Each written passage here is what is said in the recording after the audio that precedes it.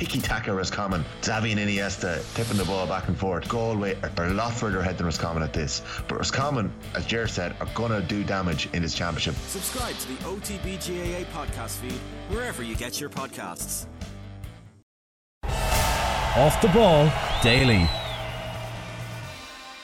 Now, the Ashes get underway tomorrow with Australia hoping to retain the urn and come into the series as the world's current top-ranked Test team. The Aussies have won 4 of the 5 matches in the series last year, which resulted in an overhaul of the English coaching team. Brendan McCullum appointed as their coach and Ben Stokes replacing Joe Root as captain as well. Since then, England have had a bit of a revival. They've won 11 of their last 13 tests, including the win against Ireland earlier this month. So it's all set up very nicely for the opening test at Edgbaston tomorrow. Delighted to say that Melinda Farrell is with us now. Melinda, how are you getting on? Oh, well, I'm exhausted. Do you know that the week leading into the first test of an Ashes series is always frantic, and it feels like this series itself, it's been hyped up so much.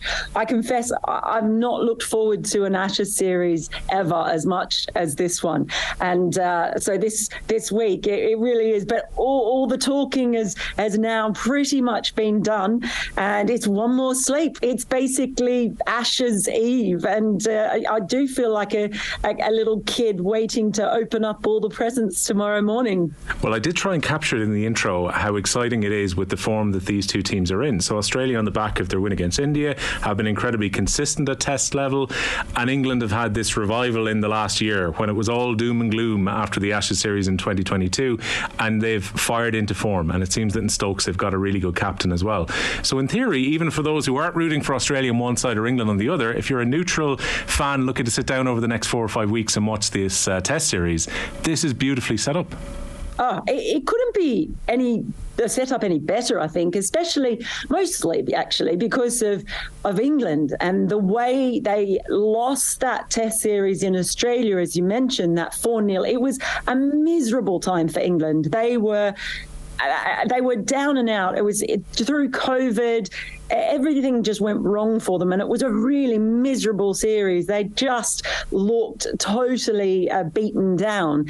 And then since Ben Stokes and Brendan McCullum took over, the revolution really, as it's called, Bazball, the nickname that's been given to it, which they don't really like, but you don't choose your own nicknames. That's how it works. It's been so incredible, and all the way along throughout this period, they've played this aggressive style, fearless style that has just been a joy to watch. And each step along the way, the question has been, but can they do this against South Africa? Or, but can they do this in Pakistan on flat pitches? Can they do it in New Zealand? And each time along the way, this way that they're playing works. They make decisions, and Ben Stokes as captain makes decisions that just defy all conventional cricket wisdom. And it has worked so far. So now the question, of course, is can they do it against Australia? And this is a really good Australian team. I think their bowling attack is stronger than it was in 2019, that drawn series over here, that when Australia retained the urn on that occasion. So in some ways they look stronger, and you couldn't have actually set it up better. I'm just praying that the series itself is as exciting as we're all hoping it will be. I've no doubt it will be. Now, I look at the way that England's newcomers have been working out as well, and unfortunately Ireland were the testing ground for England just in the final, tuning up ahead of the Ashes, and England were very impressive over the last couple of weeks. And I look at players like Harry Brook, also Ben Duckett at the moment. You've got Ollie Pope, who got 205 against Ireland during that series as well. You look at Duckett's, very impressive. So his first 19 tests, he's hit over 800 runs. So some of these players who've come in to play under the new system are actually rewarding the coaching team for giving them a chance as well.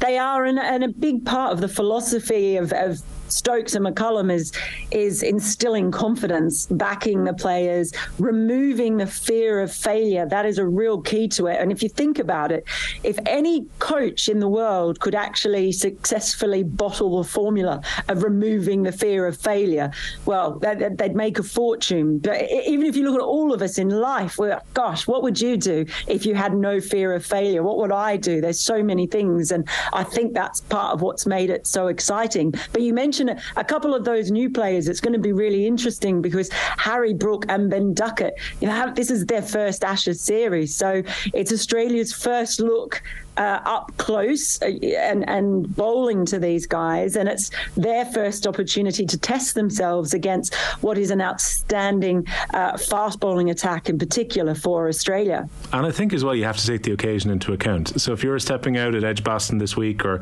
later in the series at Lord's or at Old Trafford, and it's an Ashes and it's a meeting of the two old enemies and the biggest rivalry in cricket, that brings a different pressure compared to playing in series in the middle of the year, realistically. It certainly does. And sometimes you see a ball, I mean, we've seen sometimes a first ball can set the tone, if you like, for a whole series. So I would expect it could be very interesting right from the start. And there's so many different subplots and narratives sort of throughout this as well. When you look at the return of Moeen Ali 2 years after he last played a red ball game, and Ben Stokes sent out the SOS when their spinner Jack Leach was injured, and Mo's back. That doesn't make any logical sense whatsoever. But again, it's a gut feel decision for Ben Stokes, and so you've got that narrative too. How will he perform back in this sort of arena? And the sense of occasion really is, especially here at Edgbaston. The crowd here is notorious as far as being very loud, very vocal. Last time around 4 years ago, they were brutal when it came to the likes of Steve Smith and Dave Warner in particular after the Sandpapergate scandal in South Africa. It was their first series back playing for Australia. So I expect there might be a bit of that hanging around as well. Last time it didn't bother Steve Smith at all. He had this protective bubble that was truly a fortress, and he just shut all of it out and didn't seem to hear a single word of it. So he's a good one. He's one who handles the pressure of the occasion very well, but it is a notch up, and those players who are able to thrive on it but also block it out when they need to are the ones who may fare best. I would suggest if you're the type of veteran player who's willing to bring sandpaper into a series to try and rough up the ball, you're not going to be too concerned about a few boos coming during a match. You're probably going to, I would say, channel that in the most positive way possible, which is, here we are, the English fans don't particularly like us, let's go out and retain the urn again. Well, Steve Smith did here in that first test make 2 scores in the 140s, so it really didn't bother him. He was player of the match at the end of it. So it definitely, I don't think we'll be fazed by that. England say they've got, they're going to bowl differently to him this time. They've got their plans. They've certainly used some funky fields over the past year since this cricketing revolution.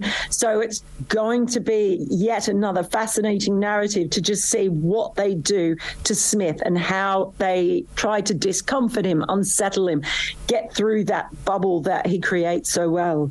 You mentioned Moeen Ali coming back in because of Jack Leach being out, and I kind of looked through the squad here, and Root, maybe Dan Lawrence can spin a little bit, but I think it'd be fair to say that they're not dedicated spinners, or they're not maybe who you'd want as your first choice spin attack. So you can kind of understand why they would go back to Moeen Ali despite his time out of the test team, because they're going to need something to try and balance their spin attack here. They definitely will, and Joe Root certainly will. I'm assuming he'll probably bowl some overs at some point in time, and he's quite a useful part-timer, and sometimes has that knack of just getting wickets when you might not be expecting it. Moeen Ali, it was quite amazing.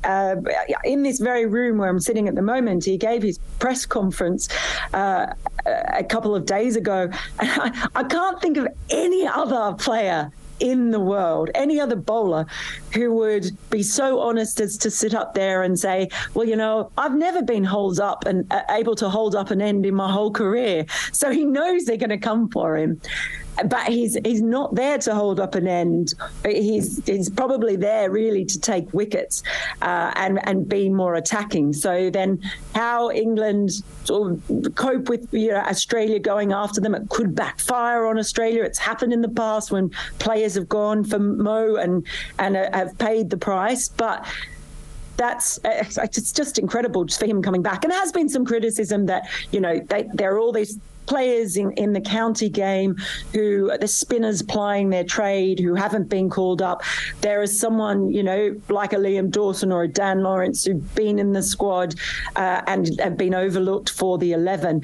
But it is Ben Stokes' gut feel, and he obviously trusts Moeen as well, and feels that he could send that to him. It was amazing. Moeen Ali said himself, he hadn't heard the news about Jack Leach, and he got a text message from Ben Stokes that just said Ashes ? He thought he was joking, and he replied with an LOL. Honestly, I think if you could get a screenshot of that text exchange, it should hang in the Louvre as a great work of art, because that is absolutely brilliant. I think if you're Moeen Ali, you might think that might have been a question saying, are you coming down to watch the Ashes, as opposed to, do you want to be part of the squad here last second before it gets underway? I mean, the other thing as well is you look at Australia's form coming into this, and it's really good. They've won 6 of their last 10 tests, haven't lost to England since September of 2019. That was that defeat at the Oval. And then they're just after beating India really comfortably in the World Test Championship final just last week. So their recent form is good, and their form even since the Ashes last year has been pretty strong as well. Very strong. They just had that tricky tour in India, which is always going to be very difficult, going over there and playing those 4 tests. So that was obviously a bridge too far for Pat Cummins' side. Yeah, I think conditions do suit them a lot more than they do in India. There's a greater point of difference from Australia to India than there is from Australia here in England. So they do come in, and although the World Test Championship final was clearly a really important event in its own right, and it did decide who was going to be the world champions in Test cricket, it had this double duty as being a warm-up in a way for this series, and I think it was like the perfect warm-up really for Australia, because even though they won comfortably, it was 5 days of testing cricket. They had to spend a lot of time out in the middle. They were bowling to high-quality batters. They were facing high-quality bowlers.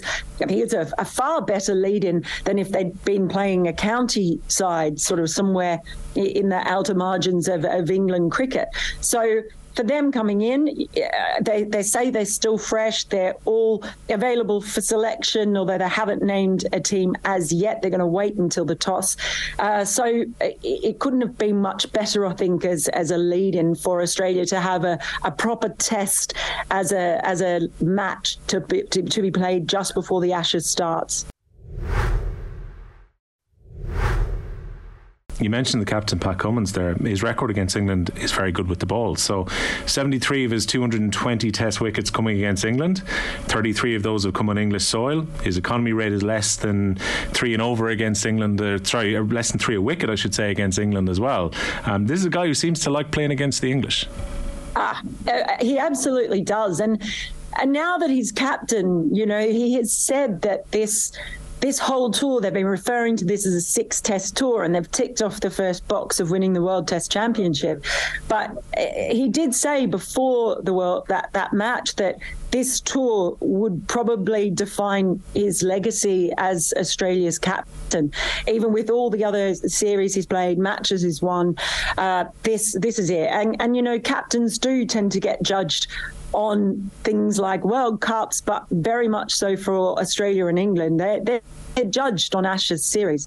So they also feel that in 2019 they let things slip at the Oval. They could have won the series outright and been the first team in a long time. So this is still 21 years since I can't remember if it's 21 or 23. I can't believe that slipped my mind. But it's been more than 2 decades since an Australian team won over here in England, won the series outright. So they felt they just left something in the bag when they were here last time, and they are very determined to redress that on this occasion. And when I look at some of the other players here, I'm sure Scott Boland has Irish blood somewhere in his ancestry with that name. But what a start to life for him. So he's played 111 innings so far.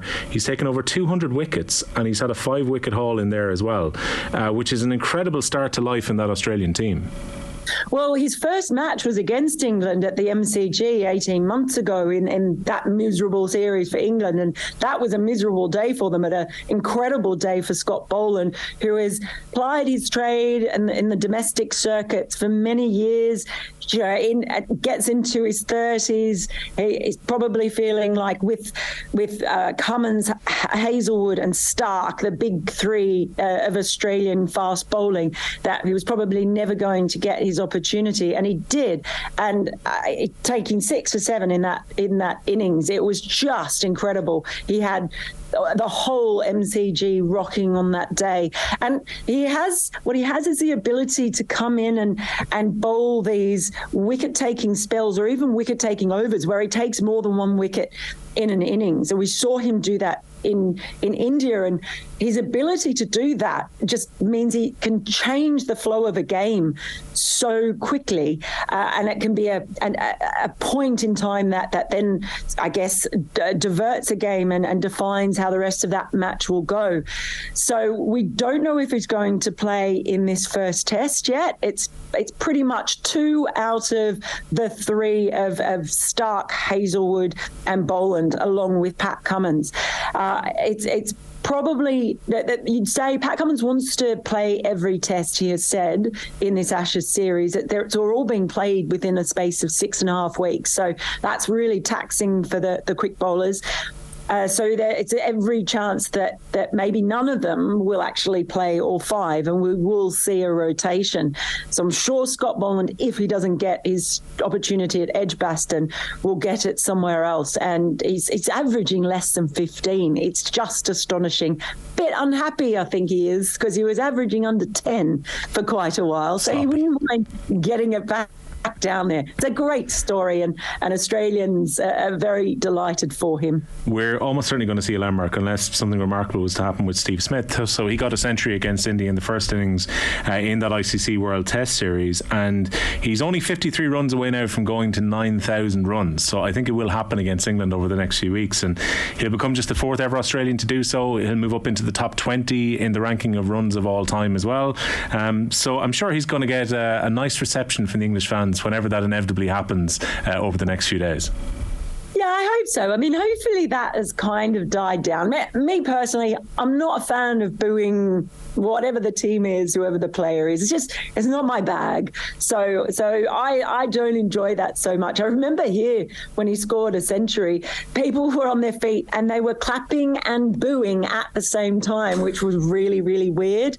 But I may have died down a little bit. I'm not sure, but it's hard to deny that since coming back, you're never sure when a player spends that amount of time as he did when he was banned out of the game. You're never quite sure if they're going to be the same player when they come back. And actually, that series is probably his best series, and that first Ashes test when he got those 2 big hundreds. I mean, he said that was probably his favourite match because of the circumstances and it being his first game back for Australia. So I think he's got good memories here, and I know he's hoping that he can have a similar impact on Australia's fortunes. Yeah, Ben Stokes close to a big record as well. He's 6 wickets away from following in the footsteps of Ian Botham in this series too, because he'll have hit over 5,000 runs for his country in Test cricket and also taking 200 wickets, which is a very unique achievement to be that good on both sides of the ball. And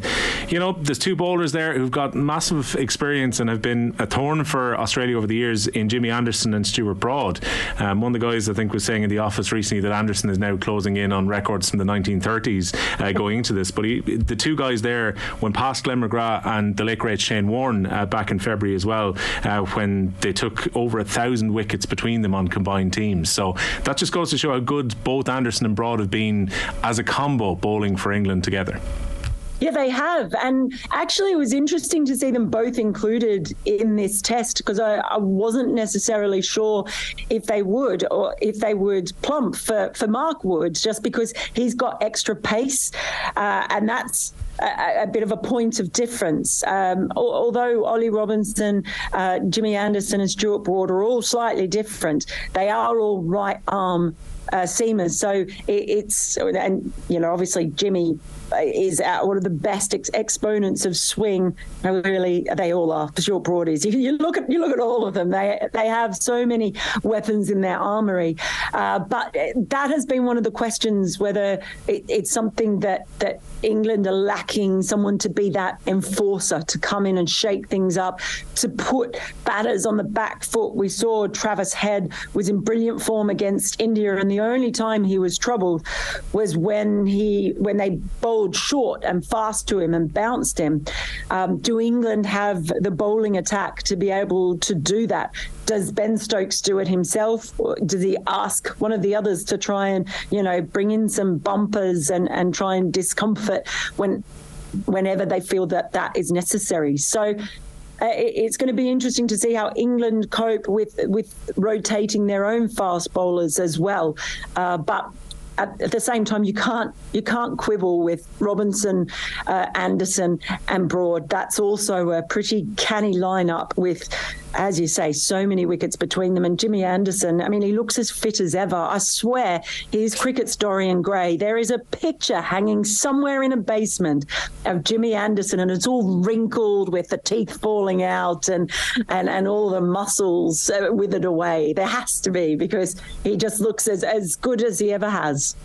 And I was going to ask you about Joe Root, because last year I actually thought he batted reasonably well in Australia, but he paid the price with the captaincy because of the way the series went in a more general sense. But I remember watching some interviews with him once he'd been taken over by Ben Stokes as captain, and Root was saying, look, this gives me an opportunity to focus on my own play. It's about how I'm going to bat from now on. And the last year his batting stats have been pretty good.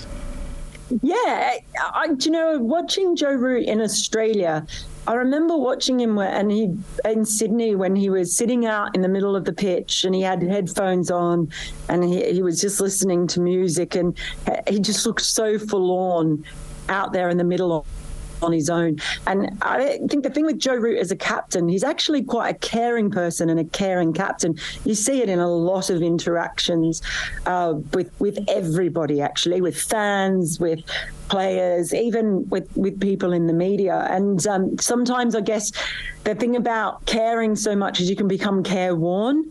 And now I look at Joe Root and he's back to sort of the cheeky chappy that he was when Alistair Cook was captain in his younger playing days. And it's part of that whole thing I said earlier about removing the fear of failure and having people around you who believe in you, and as Ben Stokes said today, in making people realise that they're even better than perhaps what they think they are. So their ability to instill confidence has certainly worked, I think, with Joe Root, and it's just led to another phase of his career, and one which he looks like he's enjoying.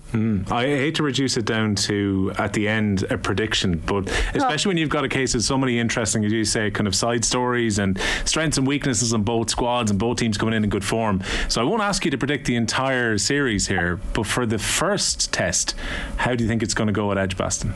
I think the coin toss is going to perhaps play an interesting role, and because if Australia win the toss and bat first, there might be a few down with a reasonable amounts of runs on the board, and if England get in first, they might be all out on the first day, but they'll have put a mozza on the board and the game will be moving very fast. So I do think the toss might have a big impact on the rhythm of this game as we go.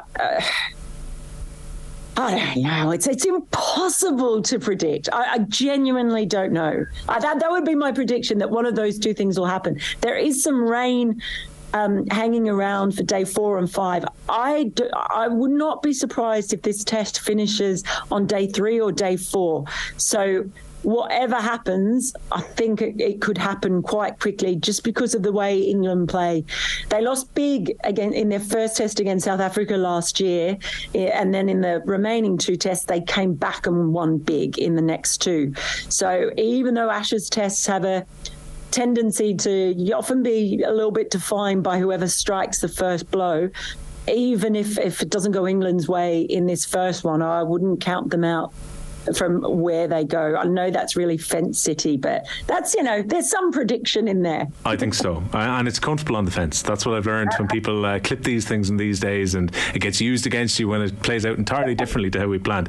Everyone will forget what the prediction was in 2 or 3 days' time anyway. So it all kicks off Edgbaston tomorrow. The series then goes to Lords, Headingley, Old Trafford, and then we'll finish in the Oval for what could well be a deciding 5th test this time round. Melinda, it's been a pleasure to have you with us, and hopefully the Ashes is as good as we've hyped it up to be.